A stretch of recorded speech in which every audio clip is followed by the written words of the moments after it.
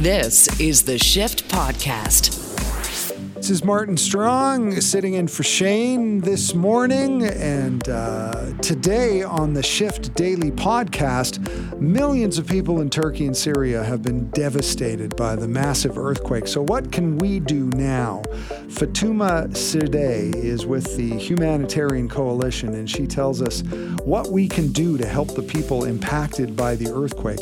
The last Boeing 747 has left the factory, and we want to know what made it so special. Dave Frank, Executive Director of the BC Aviation Council, tells us why the 747 changed the way we fly and how it literally revolutionized the world.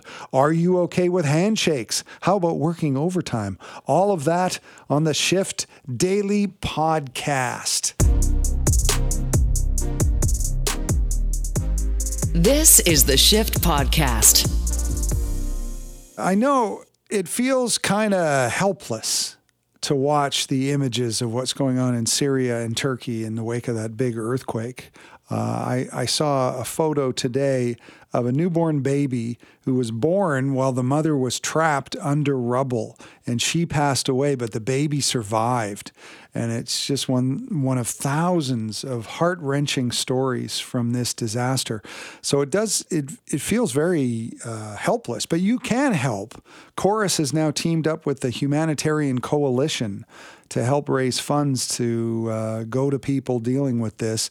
The Humanitarian Coalition is an organization that brings together all the big leading aid organizations to really target where the funds go and where they're the most needed. And you can go to humanitariancoalition.ca to get more information. And one of the organizations in the coalition is Oxfam. And Fatuma Sideh is a humanitarian unit manager for Oxfam. And Fatuma is here with us now. And thanks for being here. Yeah, no, and thanks for having me. I think as all Canadians are seeing on their screens and through social media, the scale of this disaster is immense. It's incredibly dire. It has hit a region. So, of course, both Turkey and Syria, particularly northwest Syria, are critically affected. The death toll at this point is being reported at more than 7,000. And we are, particularly with these types of emergencies, we do see that as search and rescue operations continue, that number will continue to climb, unfortunately. So there's about 13 million people. I think WHO, the World Health Organization, is saying that about 23 million people across Syria and Turkey are affected. In Turkey alone, it's about 13 million people. That's almost 1/6 of the population of Turkey. And it is, like you mentioned, a region that's already quite impacted by humanitarian needs. So just on the side of in Turkey, there's about 1.8 million Syrian refugees. So very much living in difficult conditions to begin with very high needs. Northwest Syria on the other side, of course, already been impacted by a 12-year civil war. Infrastructure has, even before the earthquake, destroyed. Families facing high humanitarian needs, about 4 million displaced Syrians. So the needs before the earthquake were immense. And now after this earthquake, it's incredibly devastating.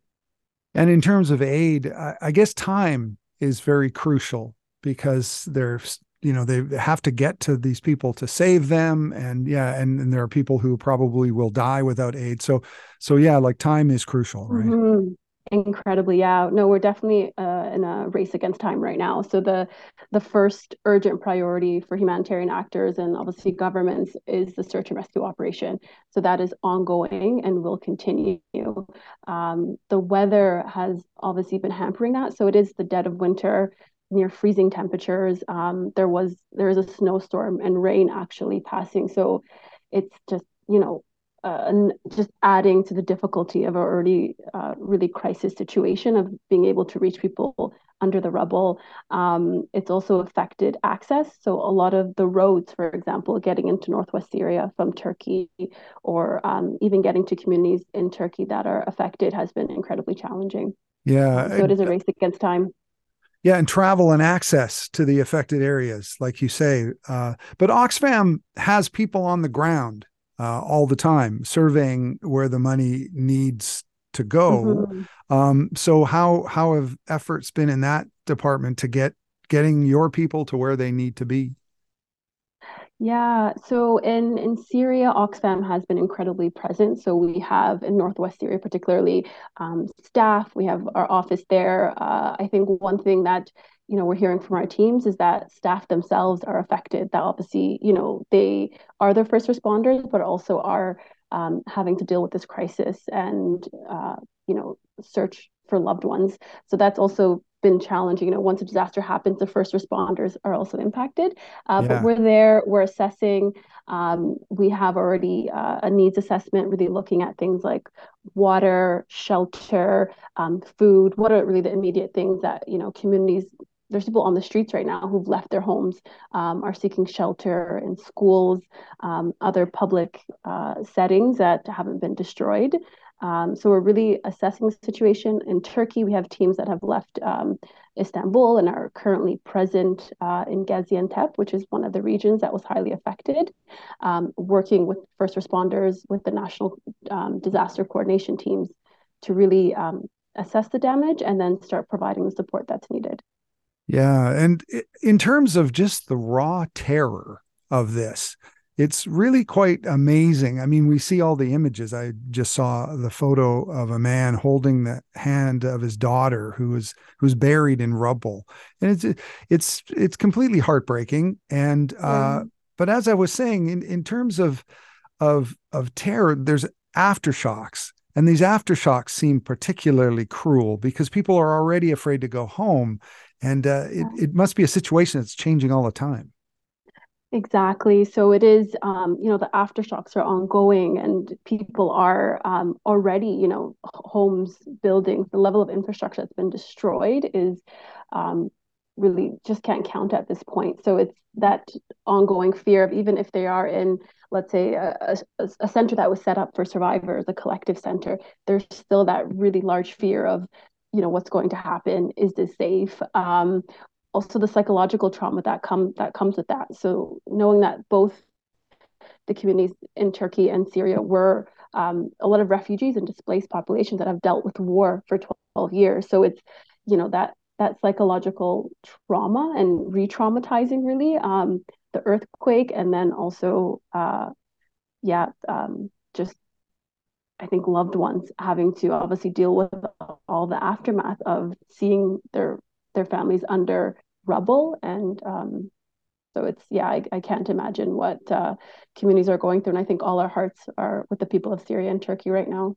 And I guess right now, the best thing that people can do is send money to go to oxfam.org or Yes. humanitariancoalition.ca, and just Yeah. money. Get some money there, right? Exactly. Just at this point, any donation, small or big, means, it means a lot. So Oxfam is part of the Humanitarian Coalition, which is a coalition of 12 different Canadian NGOs that are active, have our appeals going and are ready to respond. So really donating.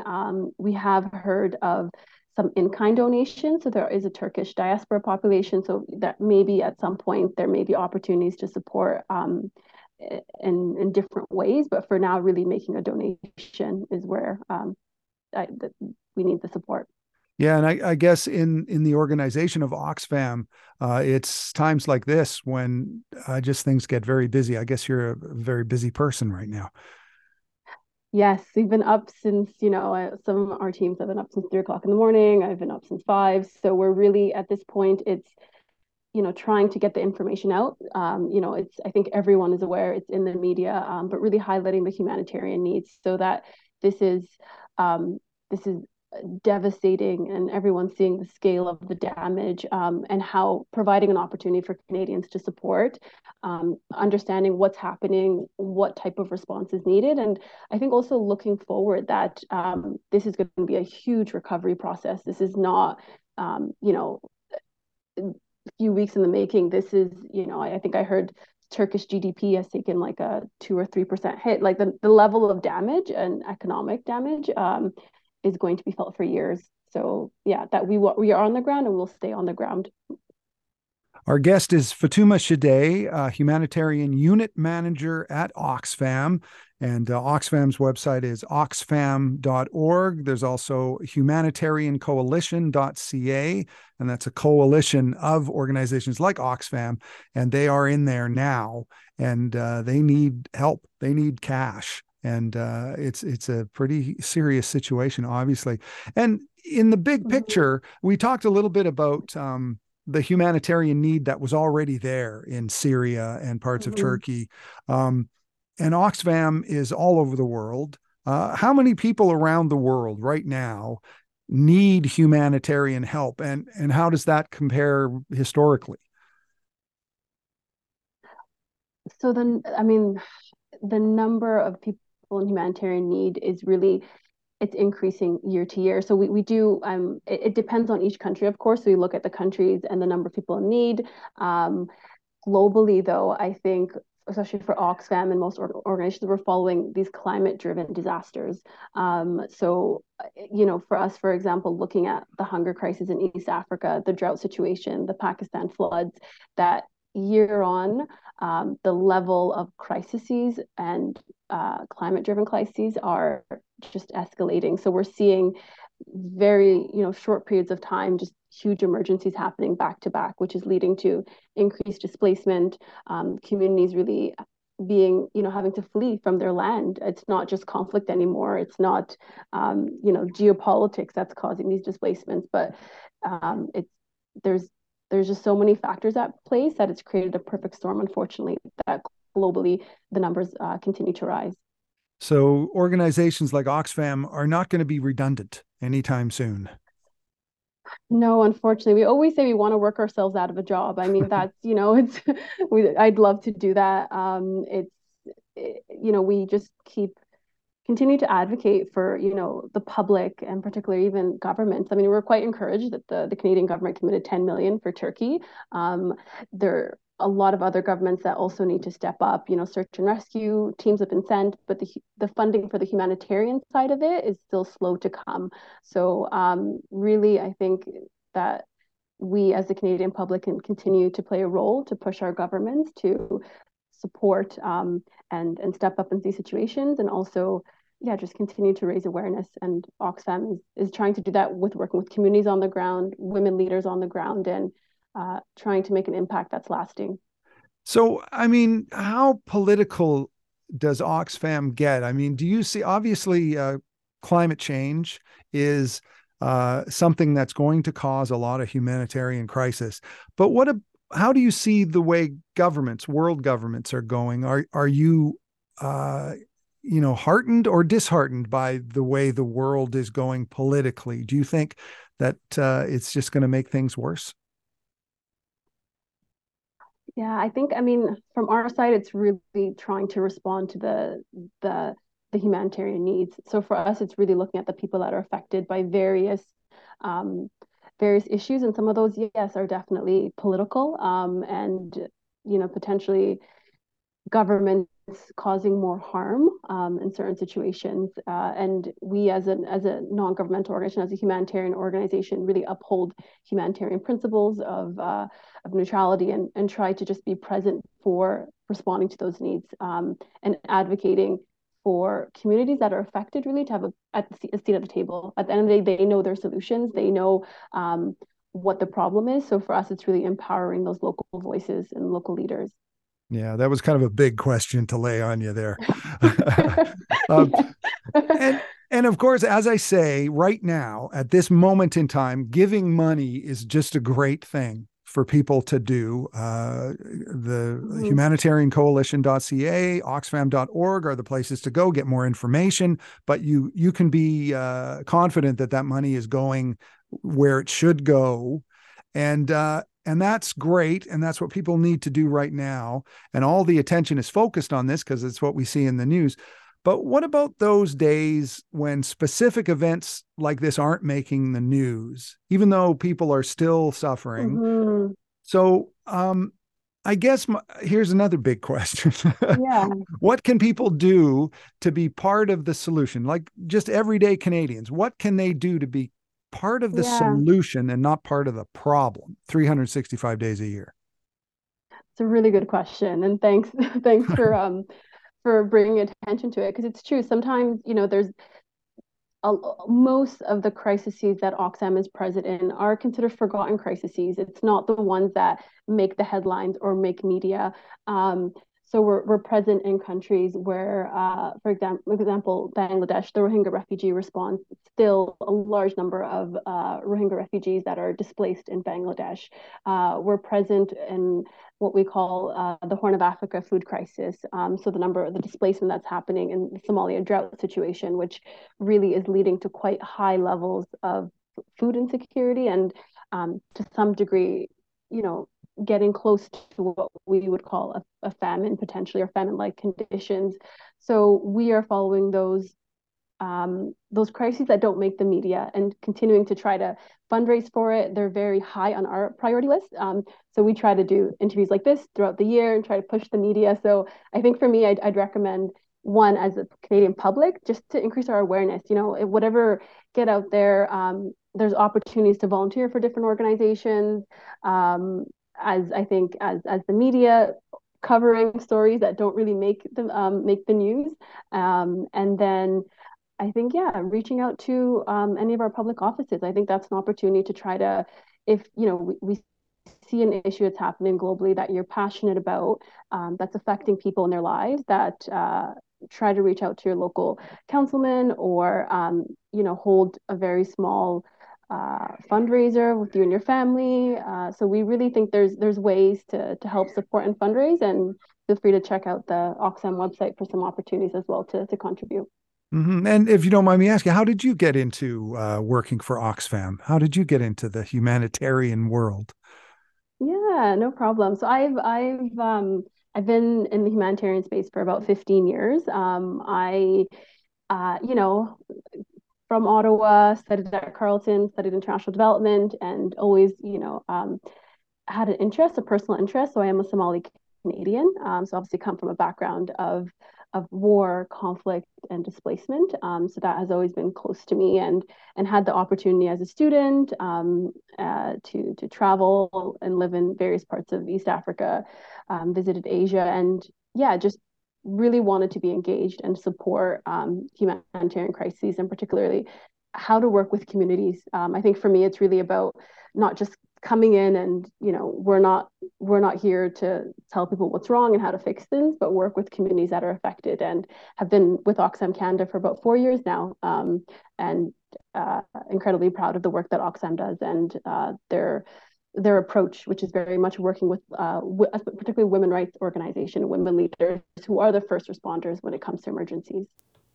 Well, thank you very much for all your hard work, especially the last few days, because I know you're staying up late and you got up early. And I just want to wish you all the No luck. problem. Thank you so Fatuma, much. Fatuma Shade is the humanitarian unit manager at Oxfam, and best of luck. You too. And thank you for having me and for bringing attention to such a dire situation.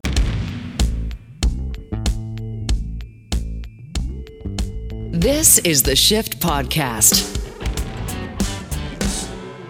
People always say things like, it's the end of an era. They throw that around all the time. Whenever something gets discontinued or someone retires or dies, the phrase end of an era gets thrown around a lot in technology, especially. But a week ago, last Tuesday, something happened, which I think is a huge end of an era kind of deal. In Seattle, the Boeing plant delivered its last 747 jumbo jet. They're not making any more 747s. And it was a plane that revolutionized air travel, and in the process changed the world. And with me now is the executive director of the BC Aviation Council, Dave Frank. Thanks for being here, Dave. Evening, Martin. I hear you want to talk about the Queen of the Skies, the Boeing 747. Yes, the Queen of the Sky. I don't think there has ever been a passenger jet or an airplane with quite the high profile of the 747. It's kind of the rock star of airplanes. Why is that?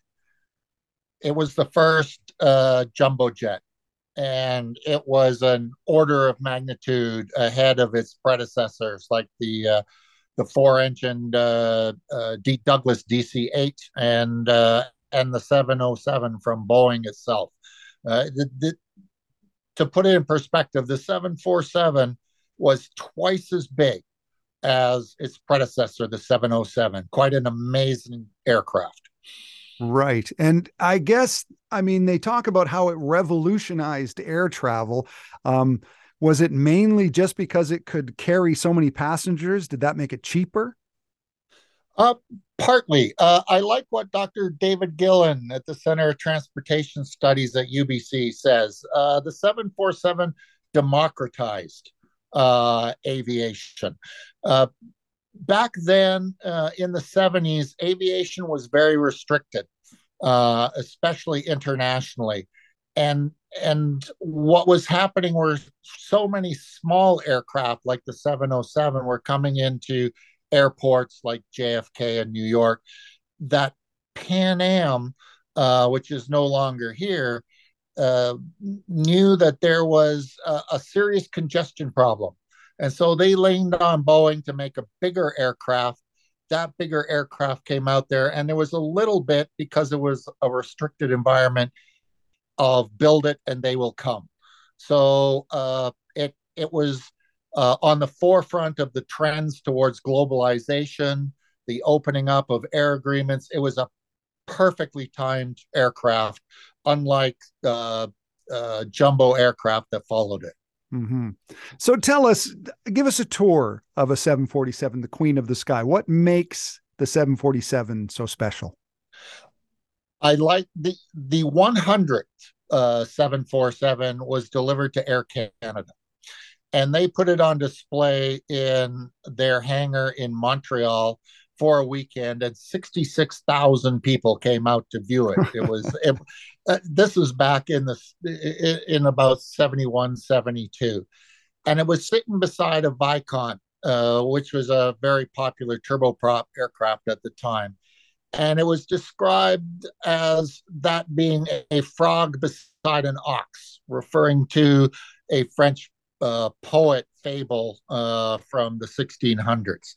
Um, what amazed people the most was, unlike the Douglas DC-8, which had 2 seats by 2 seats, this aircraft had the audacity to have 3 and 3 and 3 seats in a row. And that's what really struck people, plus the iconic extra level above its nose.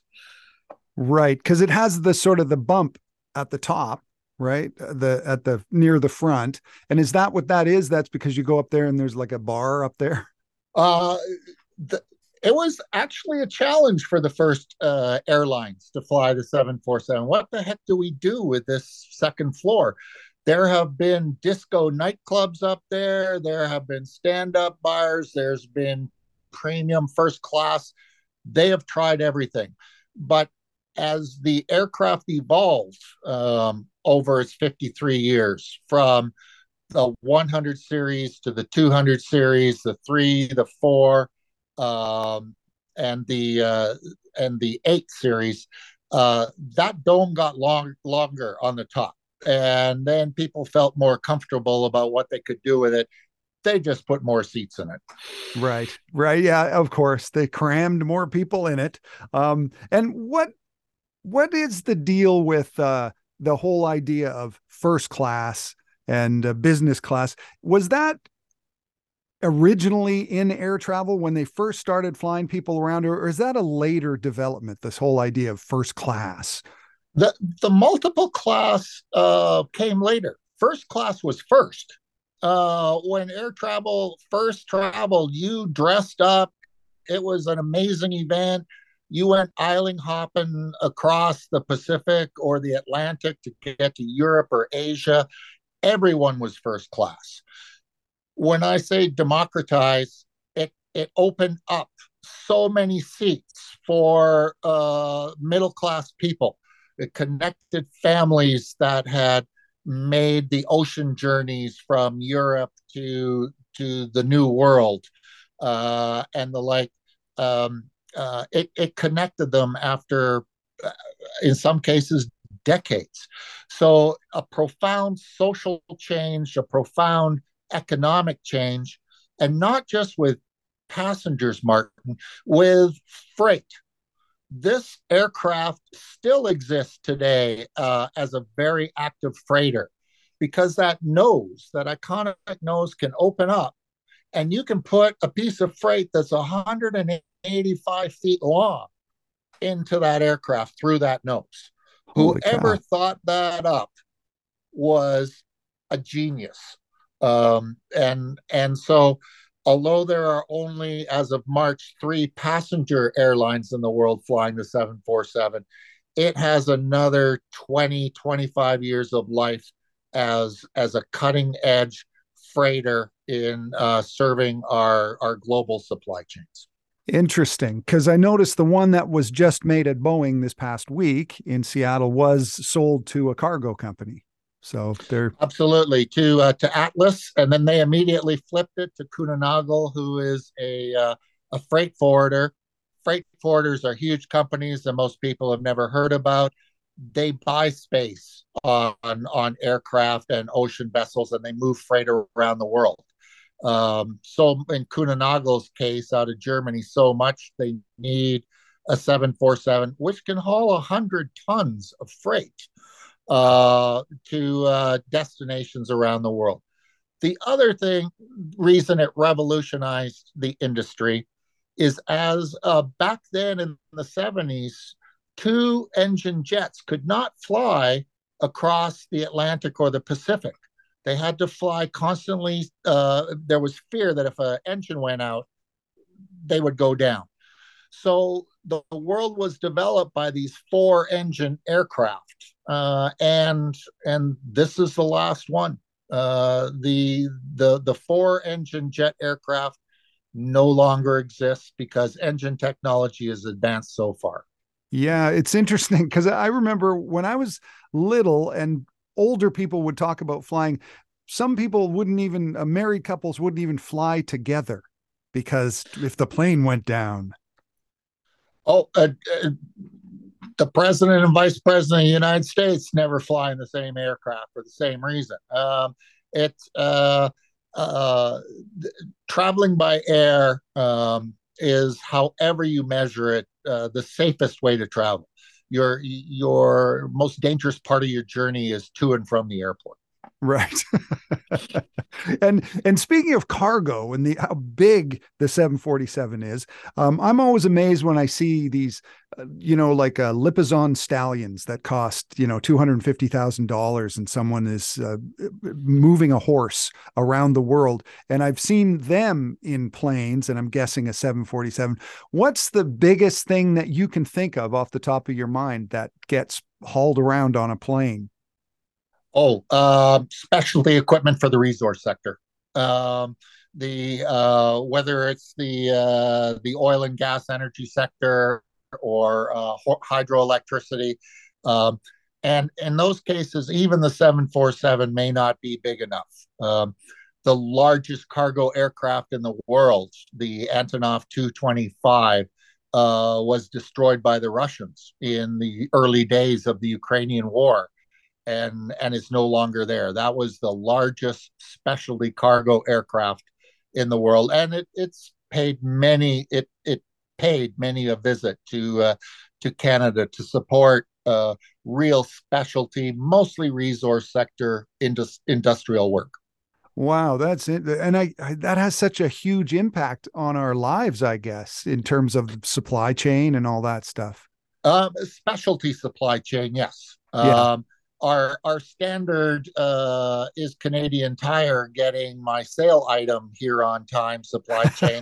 The 747 and the belly hold in other passenger aircraft combined with marine freight, that's what makes that happen, so that your sale item is there and you don't have to get one of those little vouchers. And I'm guessing a 747 takes a lot of fuel. So how does the 747 compare to the planes that are being used now that are kind of replacing it as passenger jets, especially? How does it compare in fuel economy and stuff like that? It's one of the reasons it's a 4 engine aircraft. It's the older generation when it comes to fuel economy. Um, the the Europeans bet that the Airbus 380, which is actually a bigger passenger aircraft than the 747, would take the market by storm. It did not.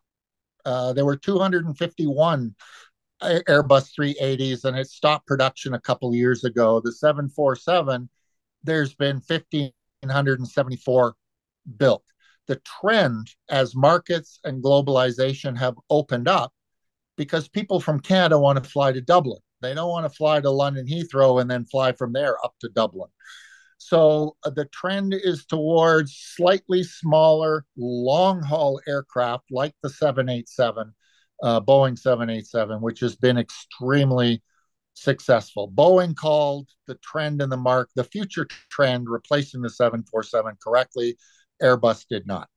Right. And is that the sort of the future of air travel, more like a Greyhound bus, cramming everybody in, and just not as elegant, and I guess you get what you pay for, but what do you see as the sort of future of how we're going to use the airplane? Many people view it that way. The largest air carrier in the world now, in Europe, sorry, is Ryanair, with over 500 aircraft. And there you pay for everything. I mean, they once even thought about charging to go to the washroom on their aircraft, but they backed away from that, thank Right. God. But I'm starting to spot a counter trend. The Porter Airlines here in Canada, the JetBlues and the Alaska Airlines in the US. Some of us are starting to call them value carriers, where you get a little bit more than you expect for your money, a little bit more leg room. You get free Wi-Fi. You heaven forbid, domestically, you get a beer put in front of you. This is the market is always evolving. So if the customers want more than bare bones, there will be airlines evolving. It's a very entrepreneurial industry. There will be airlines that will figure out how to serve that demand. And I just heard a commercial, I think it was Air France, and they were talking about how everybody gets a glass of champagne in every class. It's in the commercial. Yes, I heard that same commercial. Yeah. And it's as I say, airlines are always trying to do better, and I would not assume that race to the bottom as far as service is the future of the airline industry. Right. And as somebody from the BC Aviation Council, you probably hear a lot of people complaining about everybody loves to complain about the airline experience, but it is pretty miraculous how they can get us around. They can get me to Montreal in a very easy way to visit my son and go to Europe. And it really is miraculous what air travel does for our lives. What is miraculous is the culture of safety in the industry. The elephant in the room is the disaster that occurred in the snowstorms over the holiday seasons here in Canada and the United States and elsewhere on the planet.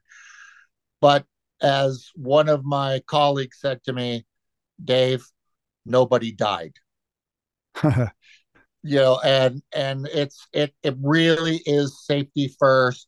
It can ruin a lot of people's days, but being safe is always job one in our industry. Right. And before I let you go, we have to talk about the 747 and how cool it is. And a thing I have to mention, that's the plane that they used for Air Force One. They still use for Air Force One, right?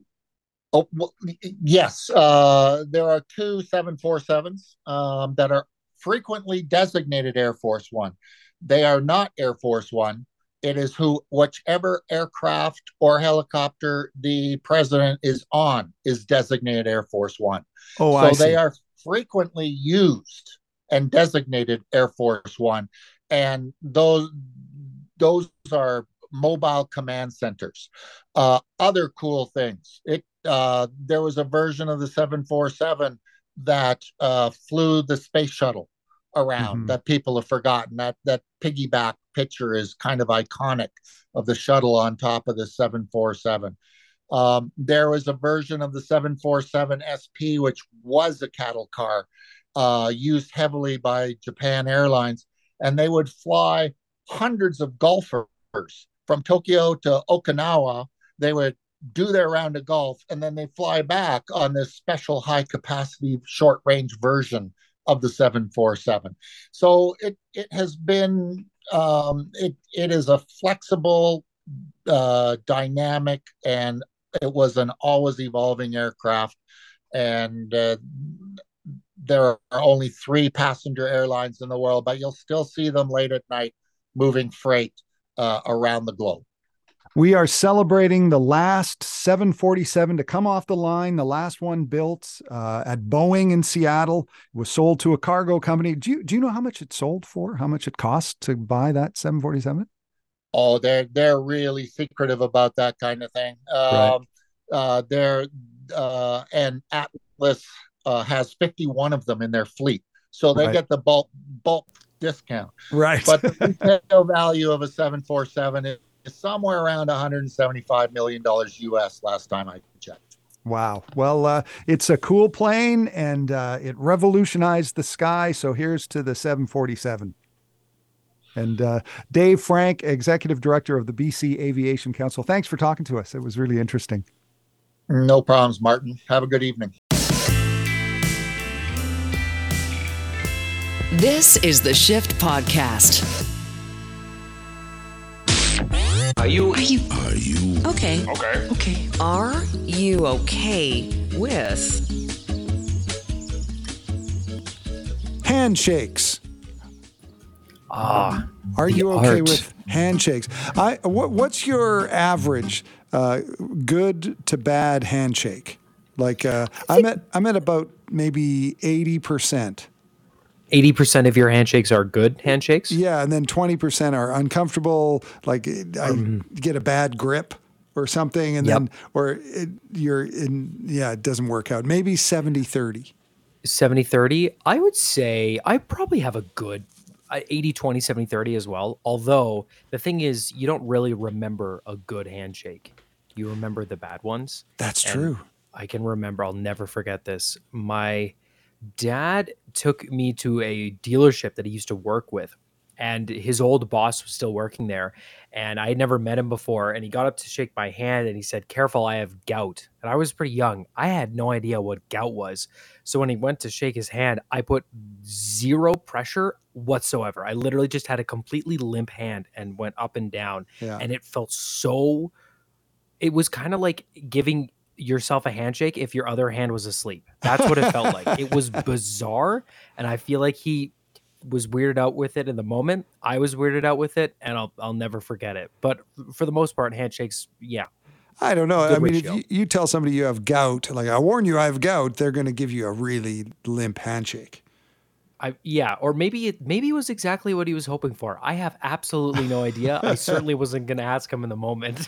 Yeah, because gout can be very painful. Yeah, As we all know. as I've come to learn.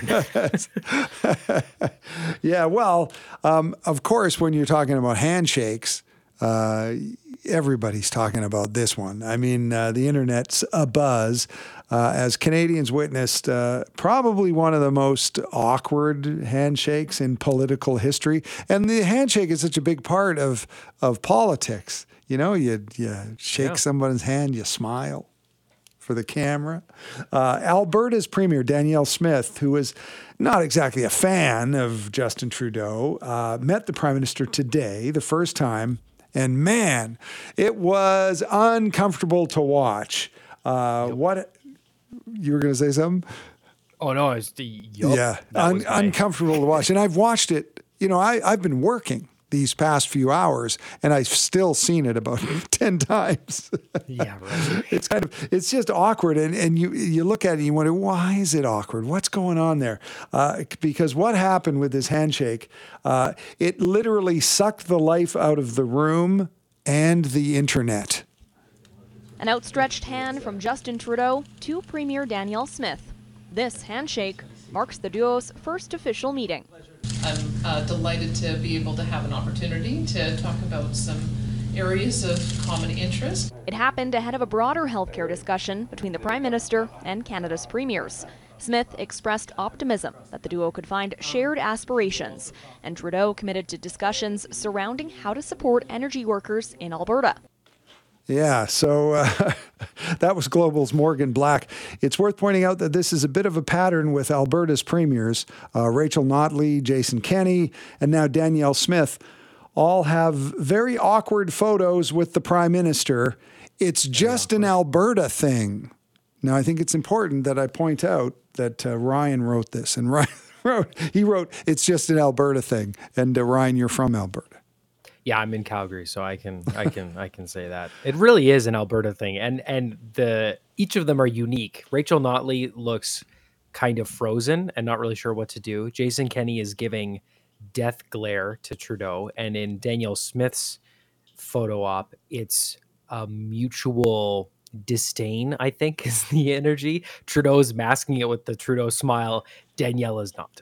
Yeah. And that's the difference. I think that's why it's so awkward. And I think what Justin Trudeau would love more than anything is to have a picture of him and Danielle smiling, and then someone takes a picture and it looks like everything's great.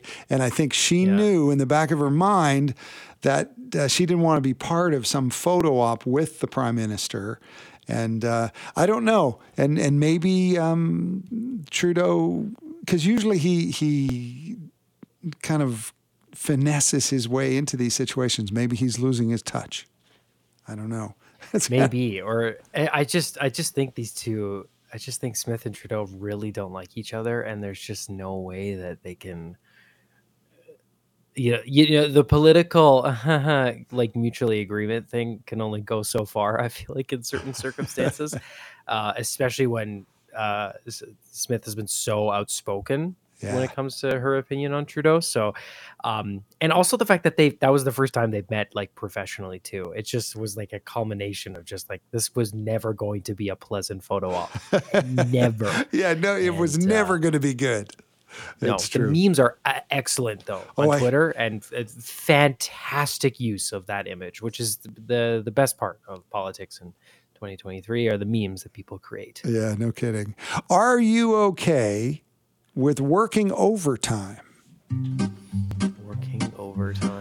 I haven't worked overtime in a really long time because, like, when I used to work retail, you wouldn't get overtime shifts very often because they don't want to pay you all that extra money. But there are certain times where you have to do it, and that money can really add up, and it's pretty nice when you look at that paycheck, especially when you're just doing minimum wage. It can look really nice, although you can't burn yourself out, right? That's the fine line. I mean, doing this show is technically overtime for me. So we're like at least late night, but I'm happy to do it because it's so fun. Yeah. There's no really funner job on radio than doing the shift. That's pretty sweet. No, it's true because it's late at night, and it's a nice time to be talking to people. Somehow, absolutely. We get to have fun here now for me 2:35 in the morning. It's pretty cool. I wouldn't really consider it overtime. But I remember working overtime, man. I worked at the Pop Shop in Richmond, British Columbia, many, many, many years ago when I was in high school. And the Pop Shop was a place where I think they still have them, but it was a place where you would buy pop, and it was off-brand, cola, root beer, and all that stuff. But it was a little bit cheaper than the brands like Coca-Cola and Pepsi and stuff. So I worked in the bottling department, and it was insane work. And then in the summertime, they would have the thing going, and the boss who owned the place, he'd be like, "Hey, can everybody work until midnight tonight?" And we were just young, stupid kids, and we got time and a half or whatever. And so we did. And I remember working all-nighters, like literally until 6 a.m. And it was insane. And it was fun because you're so young and, it's the summer and you're a teenager, but definitely. Yeah, you can take it. And probably against labor laws too. Was that? Oh, definitely. Definitely. Yeah. Absolutely. Yeah. But when it comes to overtime, a woman cleaning a jail cell worked an extreme overtime shift in Florida. I don't know how things work in Florida, which from your description sounds like a colorful, lawless swamp. Yeah, so the 72-year-old woman, custodian, was just doing her job, cleaning, but she was cleaning a jail cell when she accidentally locked herself in. For 3 days, she was stuck with no food, no insulin for her diabetes, and she could only get water from a small faucet.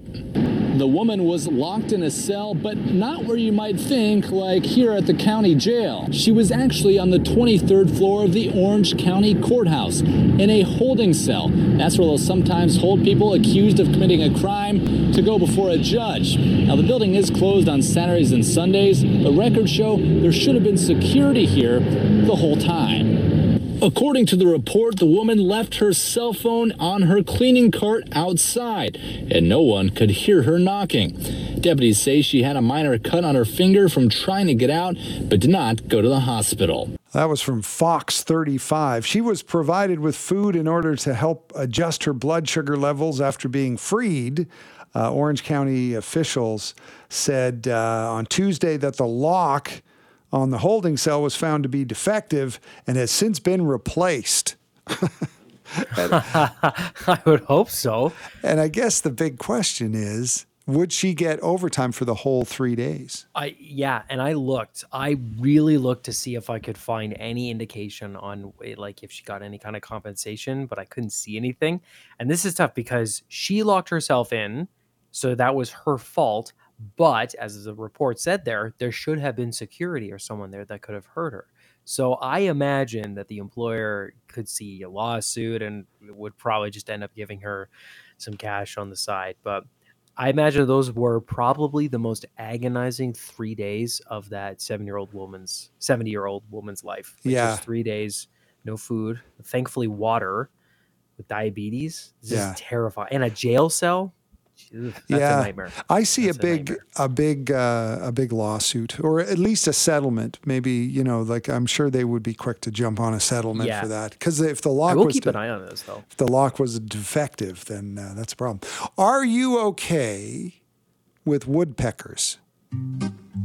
Woodpeckers. We had a woodpecker at my old house in Northwest Calgary that was so loud. I mean, it's the most, magpies are the worst bird, right? They're the worst. They're the most annoying, aggressive. They suck. And then there's seagulls, they're just doing their thing, but they're going to get in your way. And then there's woodpeckers, which are very beautiful looking birds that are, really interesting within the ecosystem. But when they are pecking away at your roof or your house, the sound is like, putting a drill bit at your temple at 4:00 in the morning. And that's no fun. Yeah. Because we have these birds, I don't think they're woodpeckers, but they're a similar breed. And I think they eat bugs from poles, from telephone poles. And so they're just like clack, clack, clack, clack, clack, clack, just picking out at the bugs. And it's really, really, really, really annoying. And when you think of a woodpecker, you probably think of two sounds. This one. Or, of course, this one. That's the annoying one.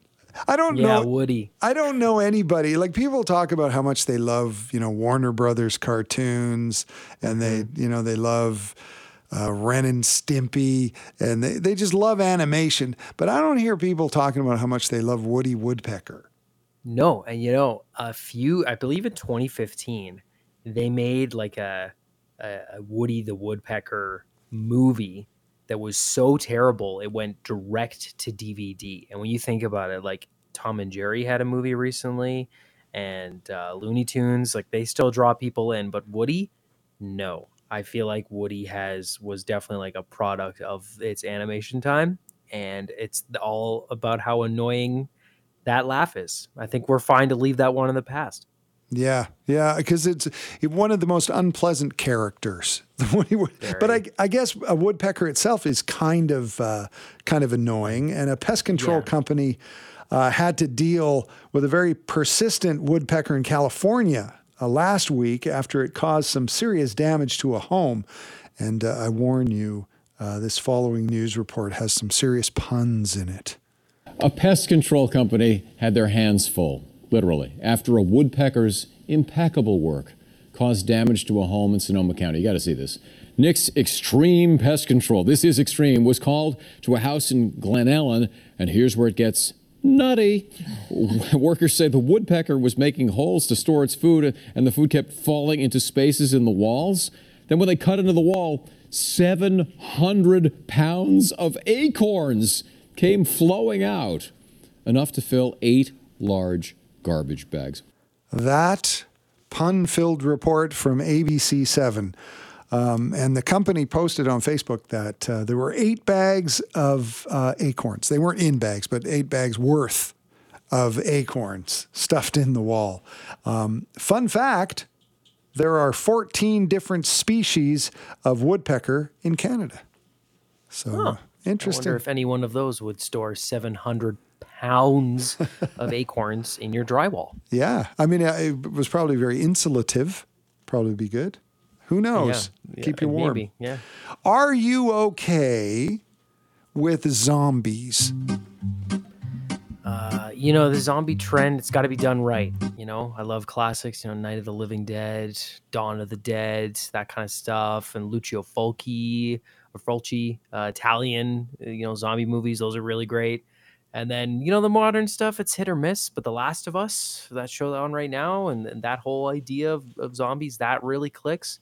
So I feel like that's the kind of thing with zombie movies. They're either really entertaining and really fun, or they're just really boring and you're kind of done with it. I am impressed at how durable the whole zombie concept is. Yeah, it's it will be here forever.